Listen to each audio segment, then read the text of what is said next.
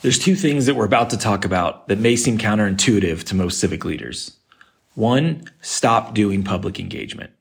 And two, your city may actually need a cookie cutter plan. Equitable public engagement is at the foundation of everything we do at CivicBrand. So how are we possibly saying to stop? And we've heard it in every project interview.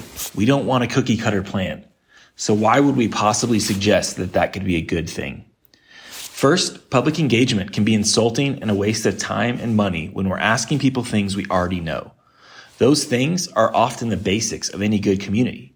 You could even say they're cookie cutter, and many of those things are likely in your old plan. They just weren't implemented. So when is the right time for public engagement? And when do you need more than a cookie cutter plan? In this episode, I'm joined by Jeff Siegler of Revitalize or Die, and we dive into just that.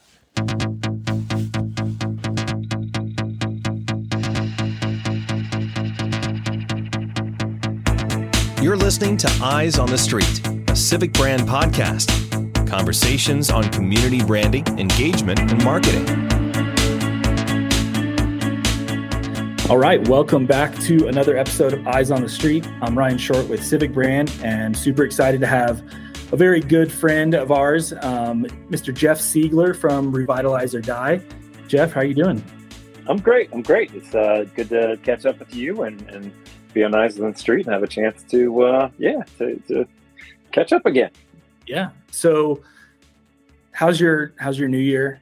I think you just were telling me before we started this, you just kind of had your first work trip of the year. What are you up to right now?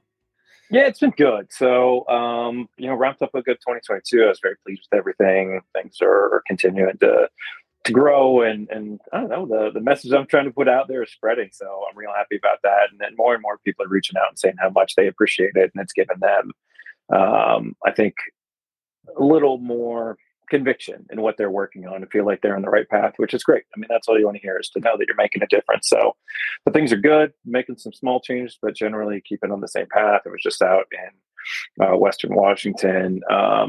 It's funny. I was talking to my host and I'm like, a lot of people have me come out to talk about issues like apathy and pride, but I can hit on design or whatever. And he's like, oh, we're good. We definitely don't need to talk about apathy. It's not a thing here.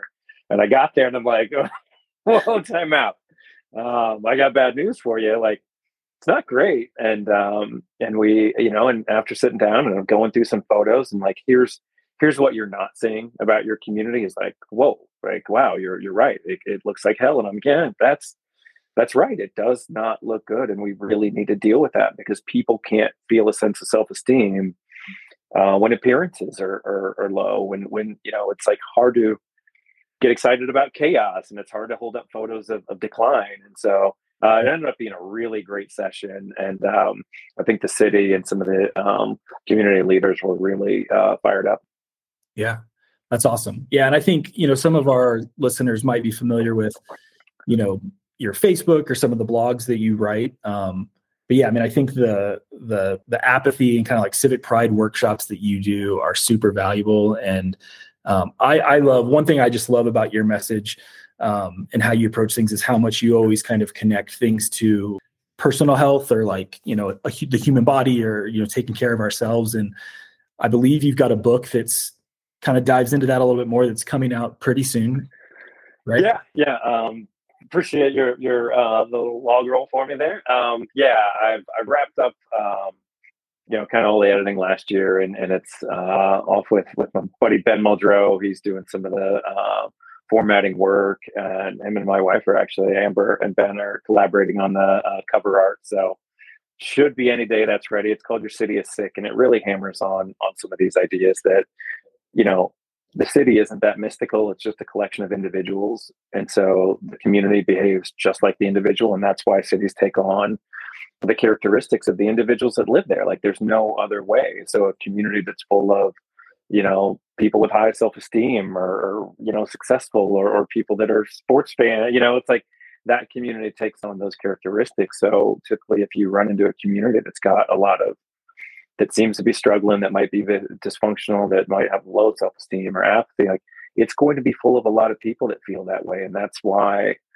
it is that way. And that's really a relief to know because it means then that we have insight into how to go about fixing it. And the really cool thing is if we address these issues on a civic level, you can improve the lives of 50,000 people at a time or 100,000 people at a time. Things like bike lanes or aesthetics, or, or creating more places where people can go and have, social gatherings. Like, all those things help thousands of people at a time. And it's a lot more cost effective than trying to treat a lot of isolated, depressed people, one at a time with meds. It can all be, so much can be done through the design of our places. Absolutely. Yeah, no, I think that's awesome. And kind of tease up nicely what I really wanted to dive in with you on this episode. And so I think, you have all these communities across the country, and they've made decisions over the last however many decades that have led to apathy. Their city is sick, to say it in your words. And I think what both of us see in our work is that, cities say, all right, we want to do something about this. And so they, with the best intentions, they say, well, let's do a plan. Whether that's a comp plan or a master plan or strategic plan. And to do that plan right, we need to do a bunch of public engagement. And that all sounds good. And hey, those are things that we work on at CivicBrand. We do a lot of public engagement. But we've been kind of bouncing around some thoughts and ideas, and I'll kind of get into it in a minute. But, I was cruising Facebook, and, your video came by, and you made a post the other day that was basically like, stop doing public engagement. And it was very impactful to me because of the work that we do, even though we do engagement. So I guess recap that, like, of what was that post about, and what were you kind of saying in that post?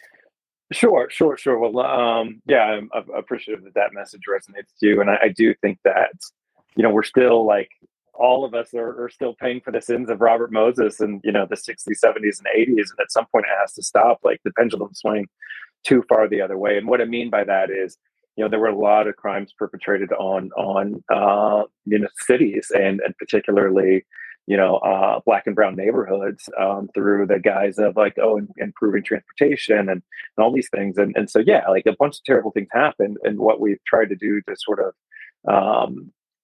pay for that, to atone for that, is to make sure that we have absolutely everybody's opinion on everything. And it's in essence creating rampant stagnation. It's keeping cities from ever getting better, which isn't a solution. Like, and, if we can't get 100% consensus, well, we can't move forward. Well, guess what, Lynn? Like, 99% of people are suffering by living in cities that can't seem to improve. So it's a huge problem that we can't seem, municipalities can't seem to make any changes because they work too hard on public engagement. And there's a couple of important reasons that I think that it's not so necessary. One is that, good design and like what works in a city actually isn't that subjective. I think what we've realized, if you study the history of cities and planning and design, that, like, it's more of a science than an art. And what works for people is not all that subjective. Like, we kind of know what makes people happy, what provides people with a better life.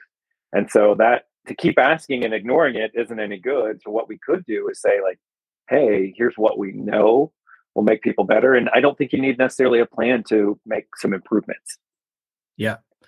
I think one take I have is that, that comes down to just not strong leadership, right? Like, that they don't feel confident leading and saying, this is what we need to do. I'm an expert. I was hired, whether I'm a city staffer or I'm a council member, I was elected to lead, and just say, like, let's do these things. And instead they kind of want to arm themselves with a bunch of public support. And so they want to do the public engagement so that it's not their idea, it's the public's idea.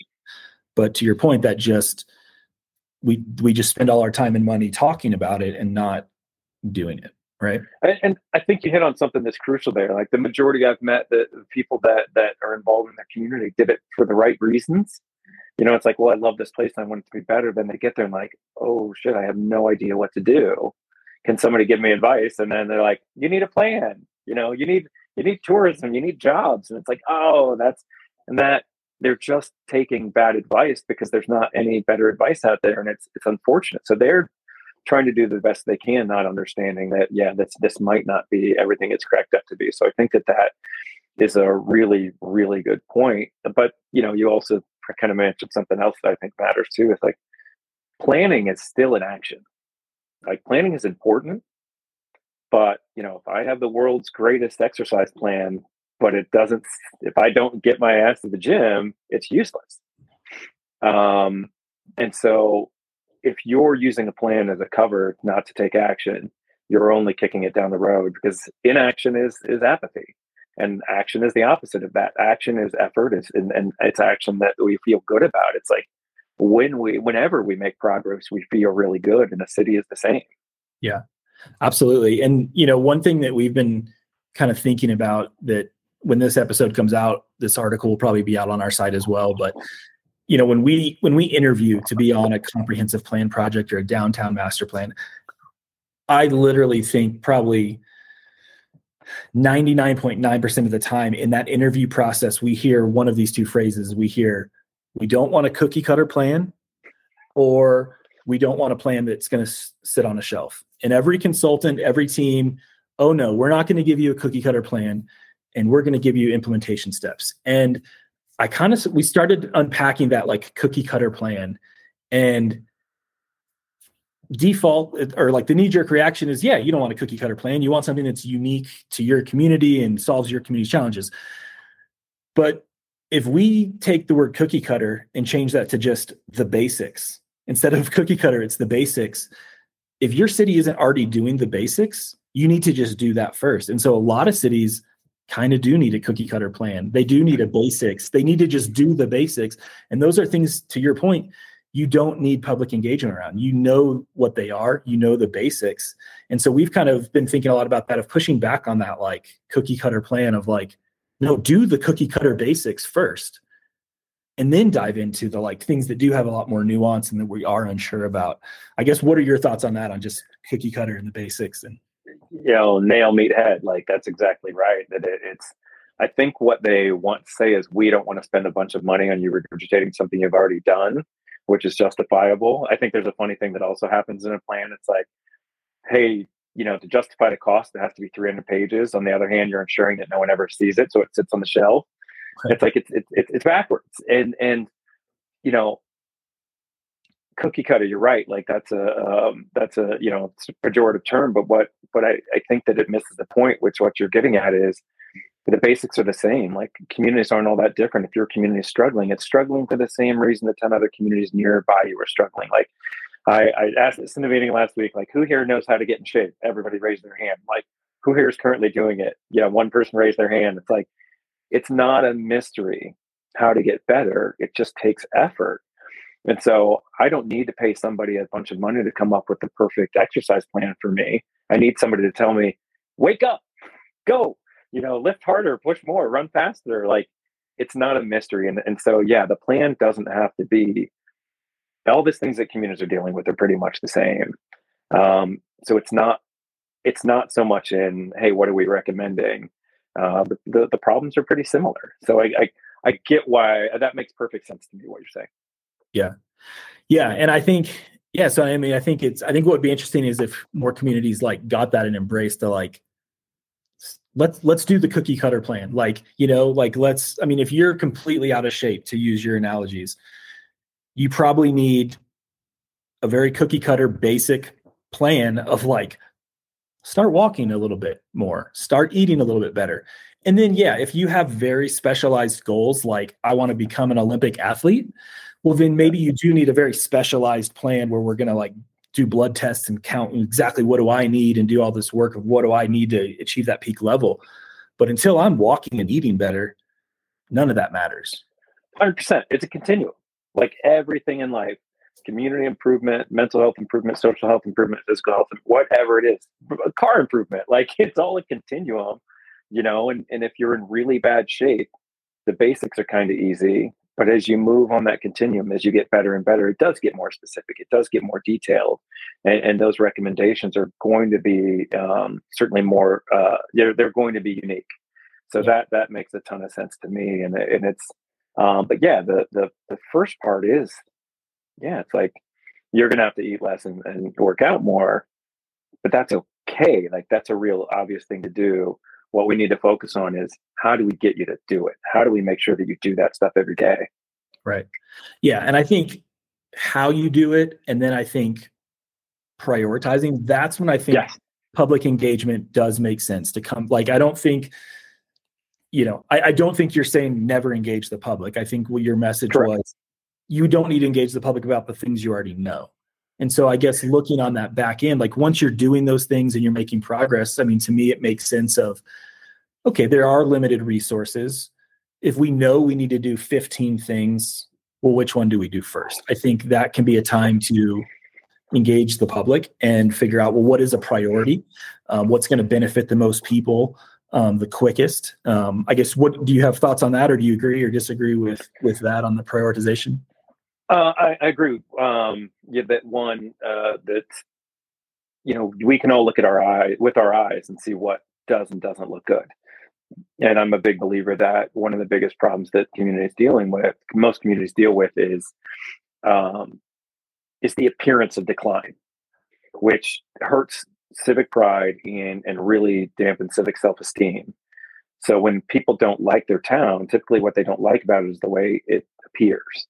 And so they talk trash on it. And it's like, so that's one area where like we can probably just move forward. We can look at a building, we can look at a buckling sidewalk, we can look at weeds and say, that's bad. We can look at a street that's 30 feet wide and say like, that's a problem, and know that those sorts of things need fixed, because that's pretty universally understood. We can all look at a photo of Ryan Reynolds and be like, that guy's handsome. Like, this isn't a huge mystery.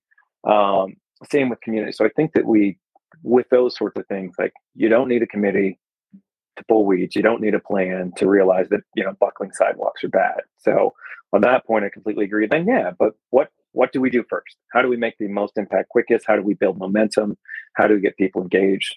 Certainly through priority, because you don't want to take on the heaviest. You don't want to start lifting you can't take on the marathon before you walk. And I think it's really important to prioritize those issues. I have the same 10 tried analogies that I just roll out time and time again, but whatever. Yeah. No, they're the basics, right? They're the cookie cutter analogies. They work. So until people do them all, keep rolling them out. People like pizza and beer, they just like pizza and beer. Sometimes it's not that hard to figure out how to host a party. Yeah, absolutely. So, I mean, to me, like even the workshops that you do, the Civic Pride workshops, to me, that is also public engagement. And so I guess for the people that here don't do public engagement and they're like shocked by that statement, I think just breaking that down even a little further, like, again, what you're saying and what we're saying is public engagement is almost insulting when you're just asking people things that you already know the answer to. Correct. Where public engagement is not insulting, I think, and is effective is when you're doing it in a way that inspires people. So whether it's through like your workshops or whether it's helping prioritize things and assigning tasks and by putting them into writing, they become the law of the land that staff has to then follow. Like that type of engagement to me is still very valid and makes sense. That's yes. The whole like put up a sticky note and let's all agree that this picture looks the prettiest, and then then we'll do the same thing in 10 years. That is right. That's a little insulting, and no wonder that people don't show up for that. But if it's like, hey, here's a common vision, or here's the truth, or we need to work together. If we buy into a shared idea, that's worthwhile. Like that is what we need. We need to, and when I do it, it's try to demonstrate people like, hey, let's look at this a different way.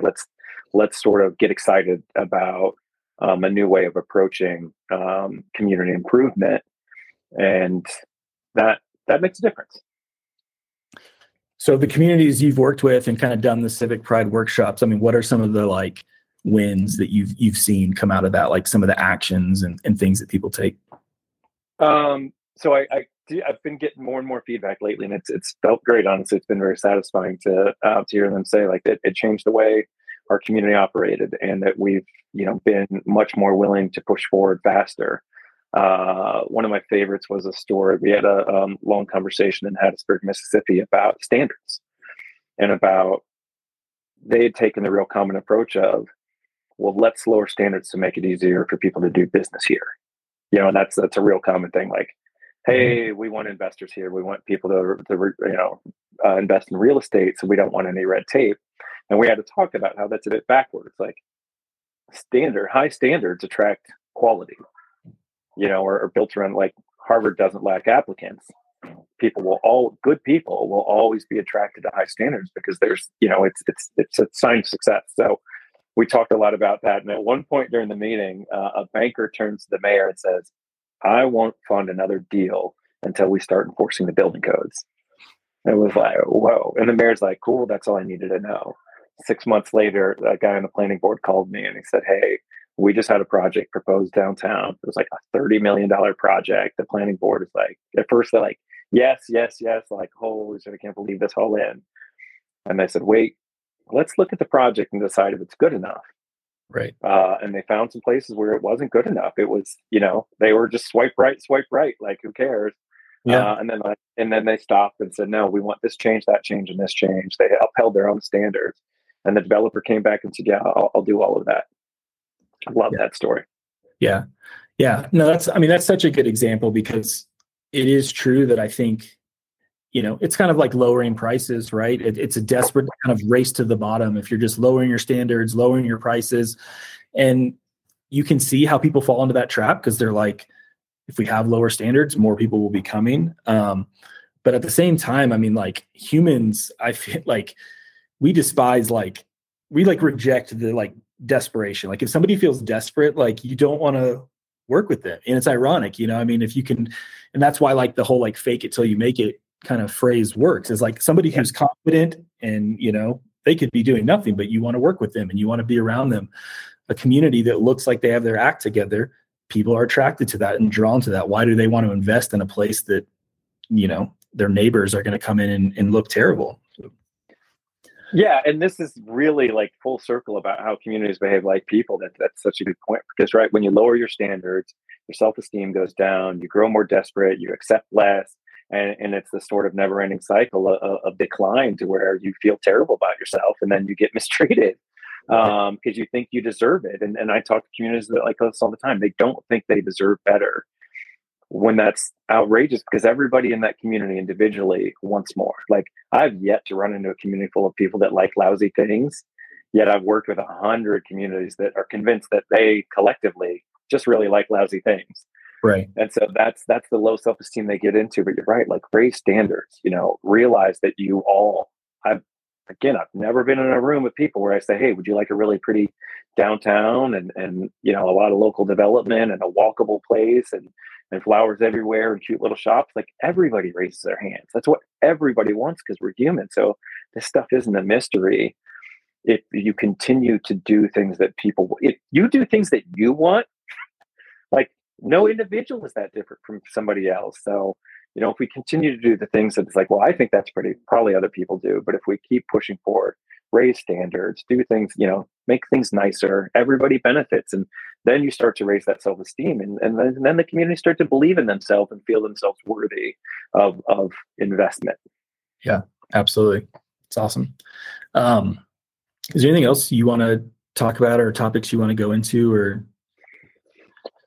No, I think, like, this is the big one. It's the one that's been on my mind a ton lately, and that I'm sort of obsessed about, is how can we do a better job? Like, so many people want to make their communities better.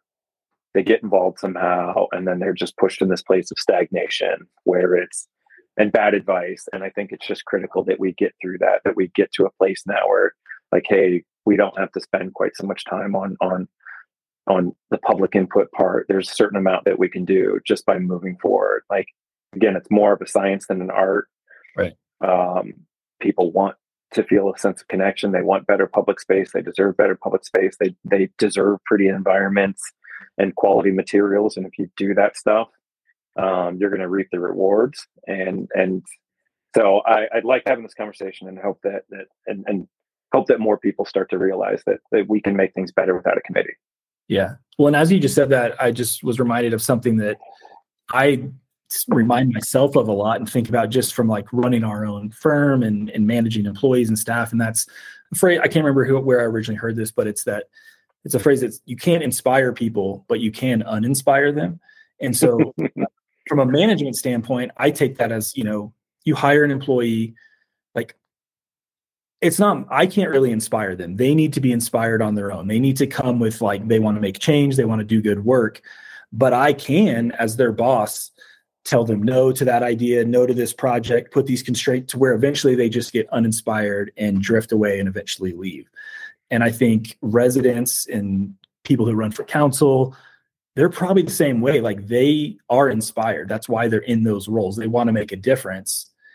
And you do a lot of work with consulting with boards and commissions. And I think you probably see the same thing there. Is like they are inspired. They joined that board and then nothing happens and they become slowly uninspired and it does nothing. I think that's a great point. And one thing I'd add to that is kind of the last thought is that there's no shortcut around effort. There's simply nothing that you can do in this world that brings about improvement that doesn't require effort. You cannot get healthier without putting in your own effort. You can't learn the guitar without putting in your own effort. You can't even get smarter without putting in effort. So to think that your community will somehow get better without effort is nonsense. A plan won't do it. Some project and an outside developer comes in won't do it. Like it's a simple matter of fact that the only way that your community is going to get better if a bunch of people collectively put in an effort to make it a little bit better. And that's a universal truth. And so remember that even the perfect plan won't make difference if it doesn't result in the community putting in effort to get better. Right. Awesome. Cool. Well, thanks, Jeff. Thanks for coming on and chatting with us. Anybody that wants to find Jeff, Revitalize or Die or Jeff Siegler on all the different social channels, it's revitalizeordie.com, and look for his book coming out soonish, right? Soonish. Yeah. Awesome. Thanks, Jeff. Thanks.